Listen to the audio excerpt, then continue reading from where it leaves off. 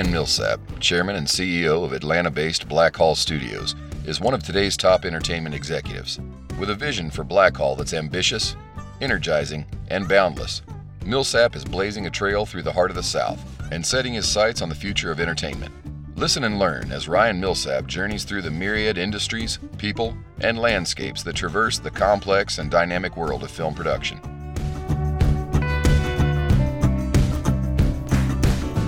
I'm Donna Lowry here with the first Blackhall podcast, and with me is the CEO of Blackhall Studios, Ryan Millsap. Welcome. Thank you, Donna. We're excited about this, to learn more about you on this particular podcast and find out what you're doing in Atlanta in particular. A lot of exciting things. There are a lot of exciting things going on. Let's talk about your background a little bit because I think it's fascinating. Really? The fact that you went to Biola University to begin with. It's a small liberal arts school that has a history in Protestant Christianity, similar to Wheaton College in Chicago. They have a really tight relationship with USC. There's a joint degree at USC, I know, in engineering, and I believe there's some that carry over like that in the STEM areas as well.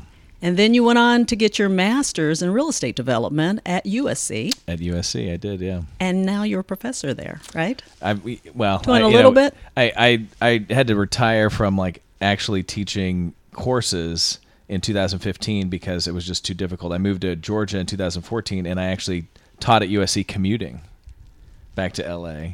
And then I just said I have to give this up. And during your time that you were in undergrad at Biola, you were able to go over to Oxford College in England, the famed Oxford College, and do some things in philosophy. Well, I studied philosophy as an undergraduate, and in the world of philosophy, Oxford's really the center. And so to get to go and spend a year there studying philosophy was amazing. Yeah. I believe I learned more in 1 year at Oxford than I learned in all the rest of my education combined. So when you left that part, real estate, the philosophy, did you see yourself getting into the film industry at some point? No, I had no idea what my career was going to be. So where did all of this come from? I mean, it's a real estate journey.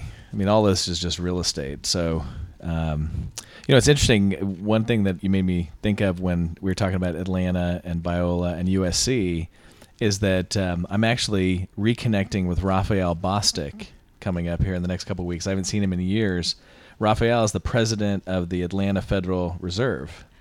But years ago, he used to be the head of the real estate program at USC. I did not know that. And Raphael is actually who hired me to come be a professor at USC. So your life always goes full circle. I've found that a lot. It's amazing when you people that come into your life, go away, come back, and come back in different forms. And so it's really fun to see all the things Raphael's doing. I can't wait to catch up with him. So you started with the real estate in Atlanta. Talk about where you started buying property. Well, I started doing real estate deals in Atlanta in the early 2000s. We were buying apartment deals, and we were buying apartments all across the country. And then 2006, 2007, there wasn't a lot to buy. Right, the world was... It was a downturn. Well, it wasn't. Yeah, it was just. It was hot actually. 6 and 7, everything was really hot. That's true. And then it was 8, everything fell apart. 2008, and so 2008, I think it was October when Lehman Brothers failed. And after Lehman Brothers failed, then I formed another company called Arenda with 2 wealthy families in Beverly Hills, and we went out and we bought 8,000 apartments. In the Atlanta area. 4,000 in Atlanta and 4,000 in the surrounding cities, Nashville, Raleigh, Chattanooga, Savannah. We actually even bought something in Tuscaloosa. 8,000 apartments is about 30 apartment complexes, right? So it's about 30 deals. That feels more manageable, right? When you think that... It seems huge to me, but okay. Well, it was a really interesting time in commercial real estate and residential real estate in particular. Because the markets had become very illiquid, and with illiquidity comes pricing pressure. And pricing pressure just opened up a lot of opportunity for us.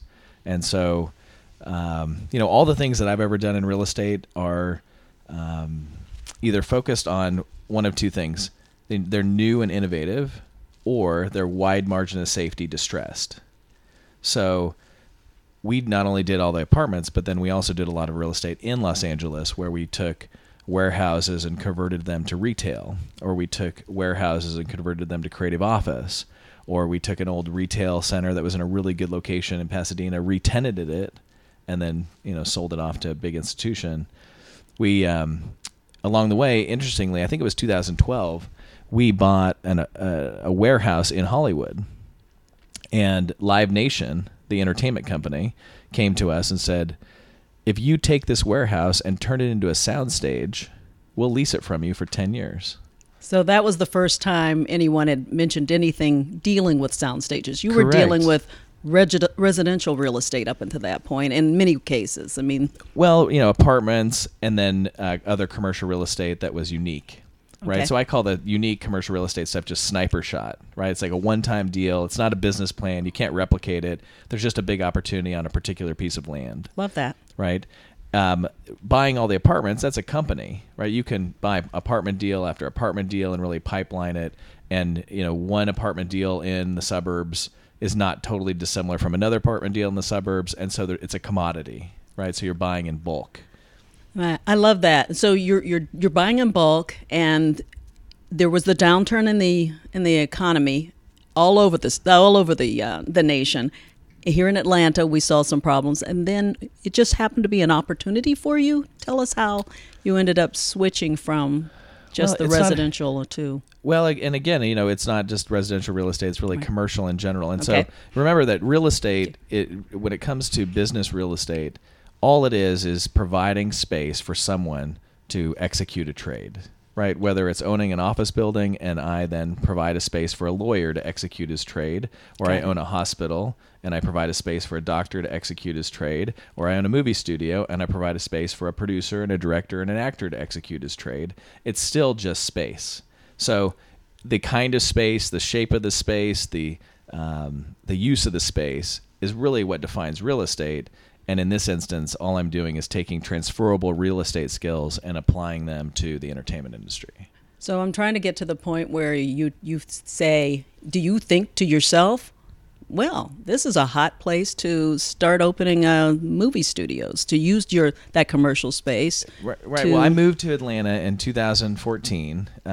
We had a lot of apartments, and on top of it, then I had a wonderful new girlfriend, the love of my life, that I just wanted to chase to Atlanta too. I love when those are included in interviews, when you talk about the people you care about, because they do make a difference in what you do with your life. It makes a huge difference. It does. She made a huge difference in my Good. life in so many ways. But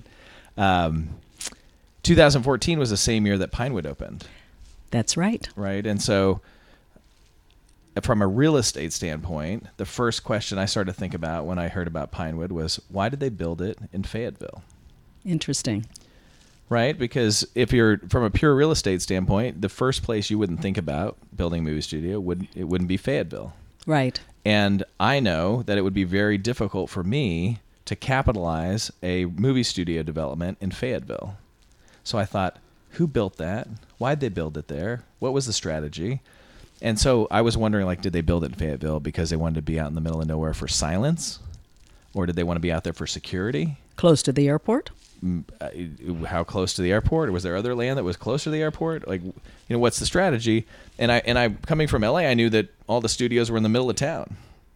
Now, when they were built 100 years ago, they were out on the outside of town. They were in places Correct. where you could buy land cheap. Sure. And so I thought, okay, maybe it's like that. Maybe they just were looking for land cheap.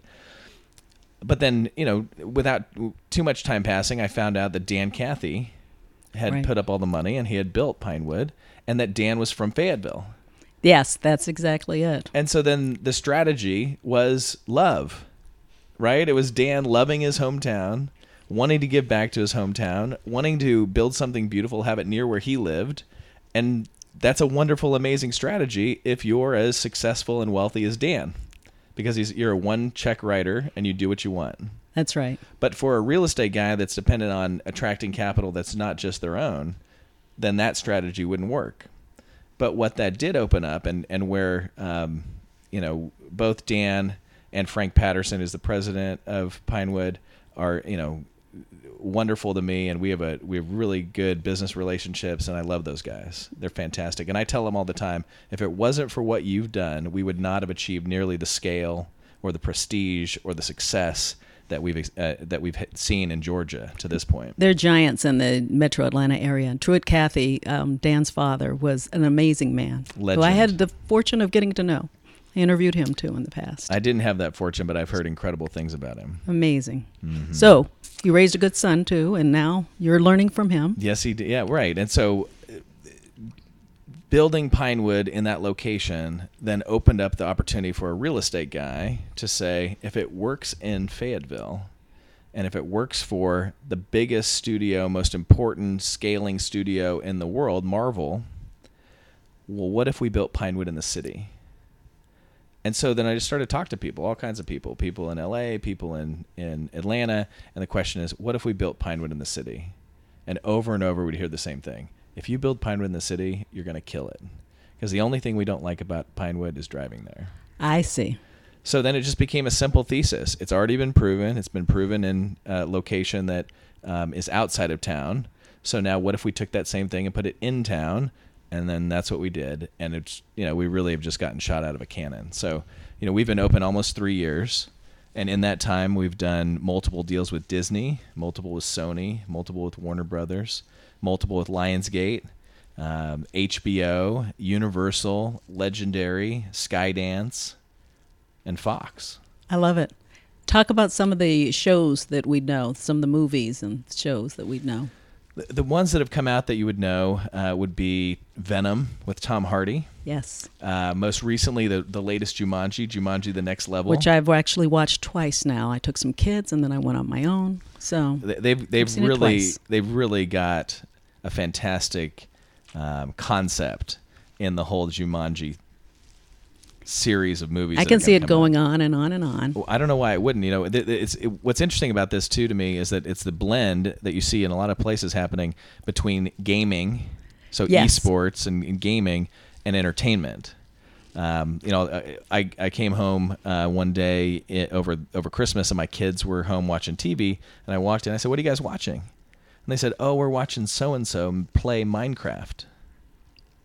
Wow. Right? Because now kids watching other kids play video games or kids watching professionals play video games are as much entertainment as adults watching other guys play football. Isn't that something? Right? And for them, it's the equivalent. It's a whole world that I didn't even know about until recently. Yeah. Right. And so what's going on in esports has this crossover, and you see it in movies like Jumanji that are all based on the notion that they got sucked into a video game.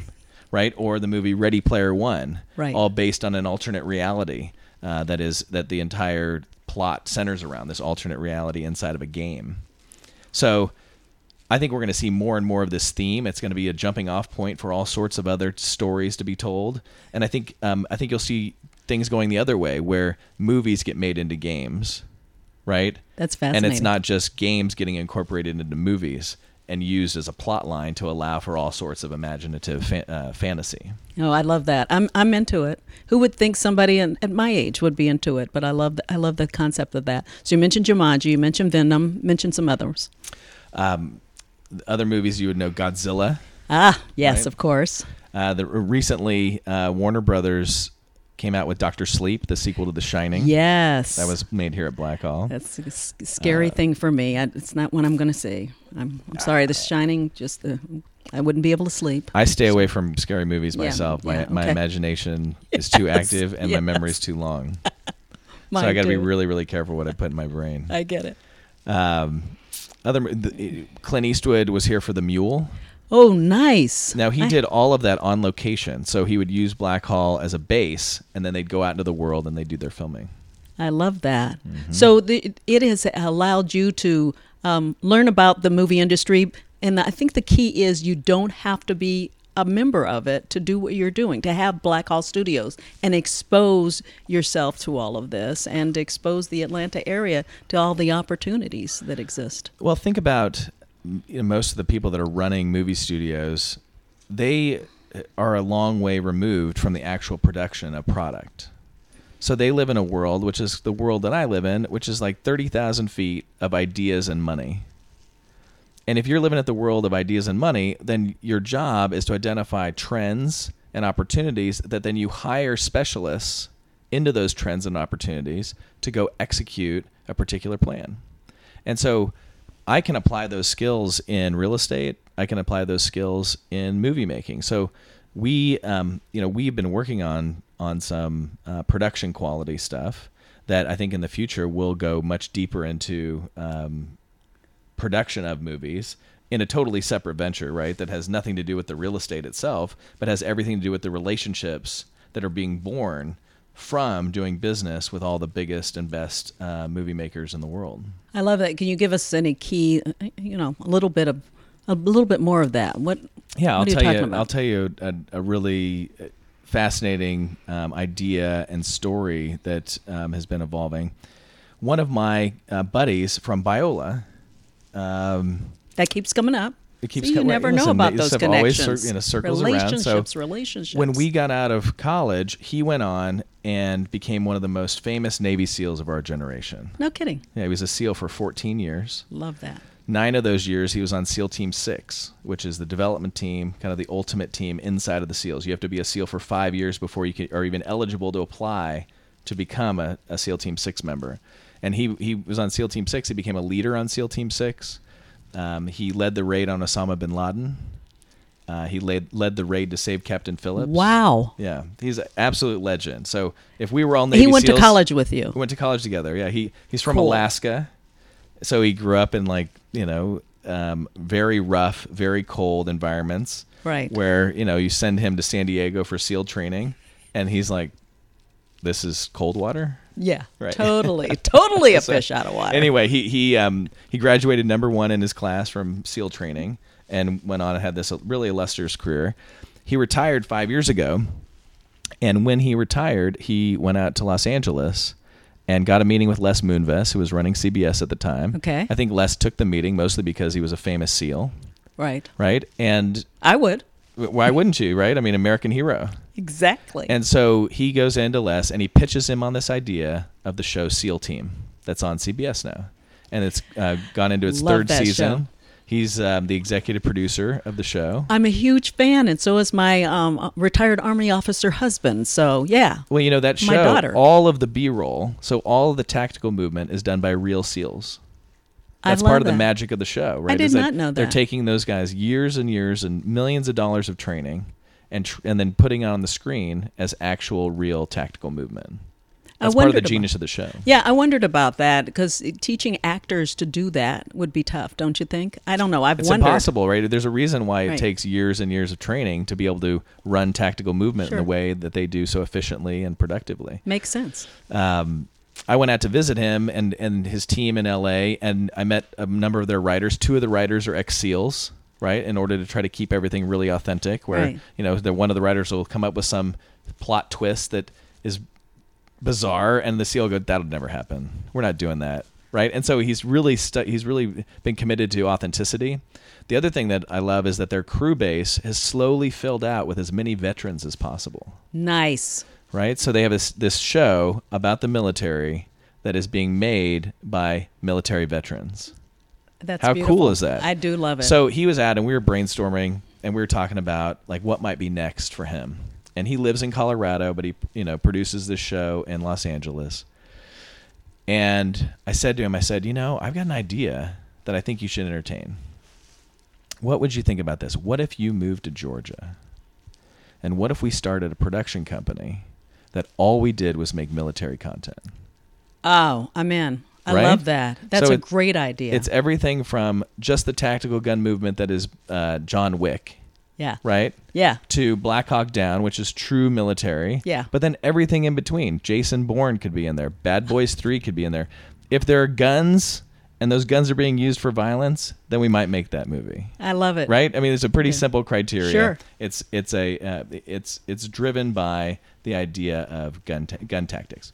And so what you have is then you have the opportunity to build an entire production studio similar to Tyler's, like Tyler Perry. So Right. Tyler Perry has a very genre-specific Sure. production company, and this becomes a very genre-specific production company. But you're doing it in a state that is military-friendly, Absolutely. that is gun-friendly, Yes. that is Americana-friendly, Yes. right? And so Right. now suddenly you're producing a type of content that a lot of Georgians can get really excited about. You are a genius. You are a genius. Well, that's what we're wonderful stuff. We're working on that right now, which I think is that's good. A huge idea. It's a built-in audience, and there are people who don't know that they want this, that once they see it will love it. There are people that love this type of content, right? Exactly. They love high action, high octane shoot 'em ups. I'm married to one of them. And he runs out of stuff to watch. That's it. There's not enough of this content. Yeah. If you like this kind of content, yeah, you run out of things very quickly. Yeah, he's complained about the military channel, which he watched for years, and they don't give him what he wants anymore.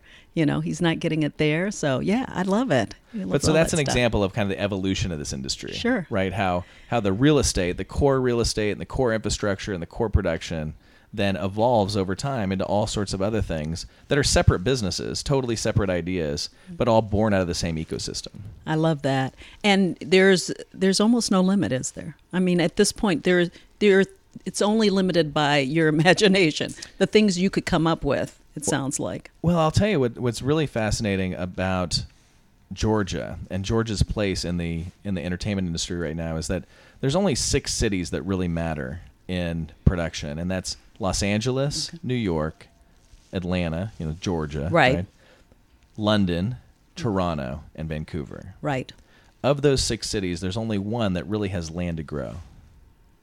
Is that Atlanta? Atlanta right. and Georgia, right? You think of like Georgia, you think of the corridor from Atlanta to Savannah. Sure. That corridor could grow huge in entertainment. And I'm telling you, this area is hungry for it.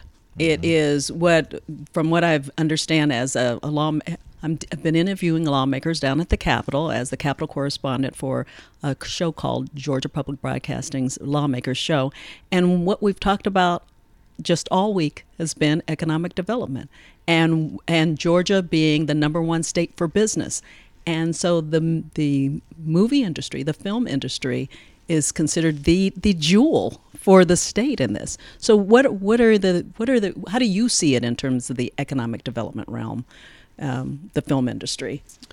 Well, there's two major pieces. Obviously, the infrastructure has played a huge role to this point, which is all just land and buildings, providing space to make great movies, combined with the fact that we have a great crew base here in Georgia. Exactly. Right? A lot of it left over from Turner, right? We have this huge legacy of Turner in the 90s.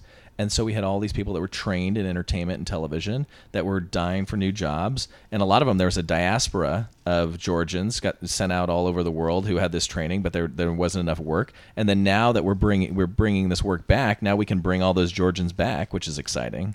And we see that all the time. Yeah. So there's more infrastructure that can be built over time. But then the next piece is really the development side, which you see Pinewood doing. Frank Patterson just raised a fund to buy entertainment companies and start producing content themselves, which is very exciting. I'd had breakfast with Frank just yesterday. I told him, I said, here you guys are, tip of the spear again, right? You're tip of the spear on all the infrastructure, and you're going to be tip of the spear again on all of the content. Aside from Tyler, who's a self-made genius, right? I mean, Tyler's a world unto himself. But the difference is that Tyler's built everything with his own money, and then other people paying him to make productions. This is really the first time that Georgians have raised capital to start investing directly into entertainment, which I think is one of the most exciting things about what Frank just did. Oh, it's absolutely exciting. And like I said, the interest is there. And the lawmakers, despite the fact that we've been hearing about this horrible audit that was a lot of people thought was too biased on one end against this film industry, that this ball is rolling in Georgia in terms of the film industry just growing, and it's not going to stop. I mean, this is like the boulder chasing Indiana Jones. It is. I mean, this thing is gigantic, has so much momentum. It's very, very heavy, and I think we would be crazy to try to stop it. Yeah, I want to get into some of the things that you talked about. And so when we mentioned your time at Oxford for a while, I understand that you called that time magic. How do you take that time and look at the way life is right now for you? I mean, my life right now is incredibly magical. I've been going through amazing soul awakenings that I would have never predicted, but I'm very grateful for. That's probably for a totally different conversation. But okay, we know you've flourished at all kinds of levels as a successful entrepreneur. We know the world of business can be down and dirty. Take no prisoners. Then how do you remain steadfast in believing ideas that bring you joy? I hear you have you say something from the neck to the kneecaps type thing. How did you know Tell that? me Yeah. about that a little bit. What that means and what others should know about that. Well, I'll tell you a couple of things. One, I believe that the best decisions by human beings are made from the neck down. Okay. Right. I believe that our brains should only be turned on to solve problems, but they shouldn't be turned on to solve major life decisions. So your heart should be involved. Everything, all your muscles, everything. Okay? I think that the area of our body across our chest informs us about all sorts of things that we have passion about. Right. I think that the area that's our guts informs us about all sorts of things about what direction we should go, what we should trust, who we should trust, right? I'm into gut beliefs, whatever my gut tells me. Right, and then we've got an area below our guts that can help us choose a mate. That's true. Right? Yeah. Which is going to... And we talked about that a little earlier in this conversation. That's important. It's hugely important, and I think that's more important than a checklist in your brain. Sure. Right, so...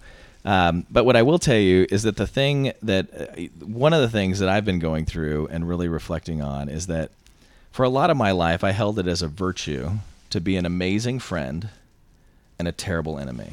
No kidding. Right? Where I wanted to be incredibly good to those that I'm close to, and incredibly ruthless to those people that would fight against me. And that was something from growing up, or? I think so. My father was a Special Forces Marine. No kidding. That tells me a lot about you. He was, a particular kind of personality. He was in Vietnam in 68 and 69. I had a dad in Vietnam too. So very heavy fighting. And I grew up in a house that had just a high comfortability with harsh words. Exactly. Right? Things were very, very candid. I get you. But on a level that might be unhealthy. But you only know what you grew up with. And so I grew up in an environment where I was incredibly comfortable with graphic language. Okay. Which, I don't think where that translates is that then I took on a notion of the world that it was a place for a noble warrior to fight noble causes. Which it is, on some degree. Yeah. But a lot of enemies are made up in our own minds. That's true. That's where you get rid of the head and you focus back on that bottom part of your body. Correct. And so what I've most recently gone through is I've realized that I've created a lot of my own suffering in my life based on ego decisions born from just blindness. And in the realization of how terrible that kind of suffering is, I realized I don't want to bring any more suffering into the world. And so if you really taste the suffering at the deepest level, then you can pop out on the other side and be in a place where your life shifts. And you just start to say, it doesn't matter what's coming at me. I refuse to bring more suffering. I love that. And so many people can relate to that. But it takes a while.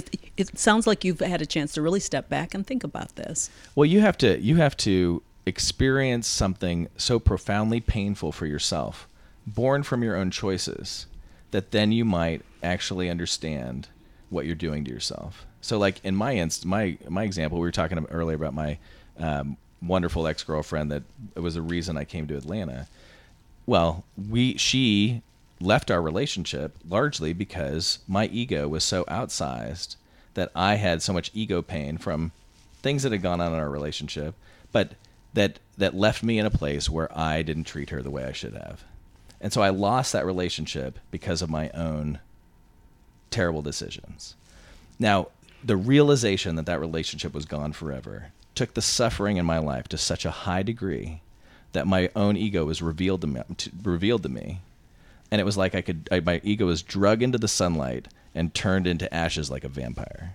And in that moment, new love and light started to flow through me, and I realized there's so many things I need to change that can make my life better. So how do you take what you've learned? Mm-hmm. What have you done to take that and translate into being the incredible businessman that you are? Well, I just don't take things personally, right? If people do things that I think are inappropriate or obscene or unfair, then I just recognize that it's not about me. I don't need to take that personally. And I just need to be rational and objective and centered in those decisions, and avoid contributing more suffering to the suffering that's already sitting on the table. It's a lesson that others need to learn who want to do what you're doing to be successful as an entrepreneur, as a businessman. Yeah, sometimes you think that it's just all about the fight, right? It's all about the tenacity. And sometimes you need tenacity to overcome things, but sometimes it's just about being able to let it go and stay centered. I love the fact that we think of, you mentioned the ruthlessness, but we think of people in the corporate world, people in business, people in positions like yours, not having the heart. And you're saying the heart is actually going to make you more successful. My life, I see it right away. My relationships are all being transformed in a really beautiful way. My decision making is more clear.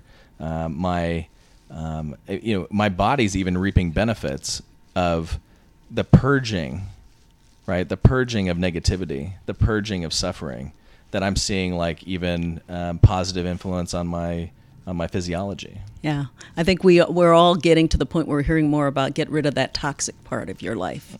Yeah, but do you really know what that means? Like, no. we have all this language. Exactly. But then the only thing sometimes, this is the worst part. It'd be great if we could just wake up on our own accord, or we really could just say, you know what, I see that so clearly. But oftentimes, it's only the accumulation of the suffering that's born from all our negative choices that then actually opens our eyes and helps us realize, wow, I'm doing this to myself and I'm doing this to other people. Yeah, you want that realization early in life, not too far until God, we'd all be so much better off. I've got to get, before we close up, you've got Blackhall, and you're such an astute businessman and all, but we've talked about the fact that you've focused on real estate. Mm-hmm. But have you become a film buff yourself? It sounds like it's changed you a little bit, and that you're. I've always loved movies. I've never had an inclination to be a movie maker, but I love the business of film. Yeah. And as I've learned more and more about the business of film and business of television, it fascinates me. One of the things that I think is so fascinating is, imagine that we're the board of Disney and we decide to make the movie Jungle Cruise, which was made here at Blackhall, comes out this summer. Love it. The Rock, Emily Blunt, amazing cast. It's going to be great. It's going to be a great movie. But imagine we decide to make a $250 million movie. So we call up our favorite producer and we say, hey, we want you to make Jungle Cruise for us. Here's $250 million. Come back in a year with a movie. So he takes our $250 million. He comes out, does all sorts of magical things, walks back to us at the end of the year, and all he has for us is a data disc. He says, there you go, $250 million. That's all you have left is a digital file. $250 million digital file. That's How amazing. Fascinating is that? That's your asset. Disney's assets can all be put onto a hard drive. What a all world. Their assets that matter, all the intellectual property, can just sit on one hard drive, and that's worth billions and billions of dollars. And that's fascinating. Well, it's unlimited. Yeah. Right? So real estate is a limited asset. Right? I can't just manifest more real estate. There's only so much I can build on a piece of real estate before I have to go buy more real estate. There's an unlimited amount of entertainment that I can create. And I see you doing it, and I see the Atlanta and Georgia area benefiting so much from it. It's been fascinating to talk with you, Ryan Millsap, CEO of Blackhall Studios. Thank you so much for talking with us. It's my pleasure. Thank you for being here.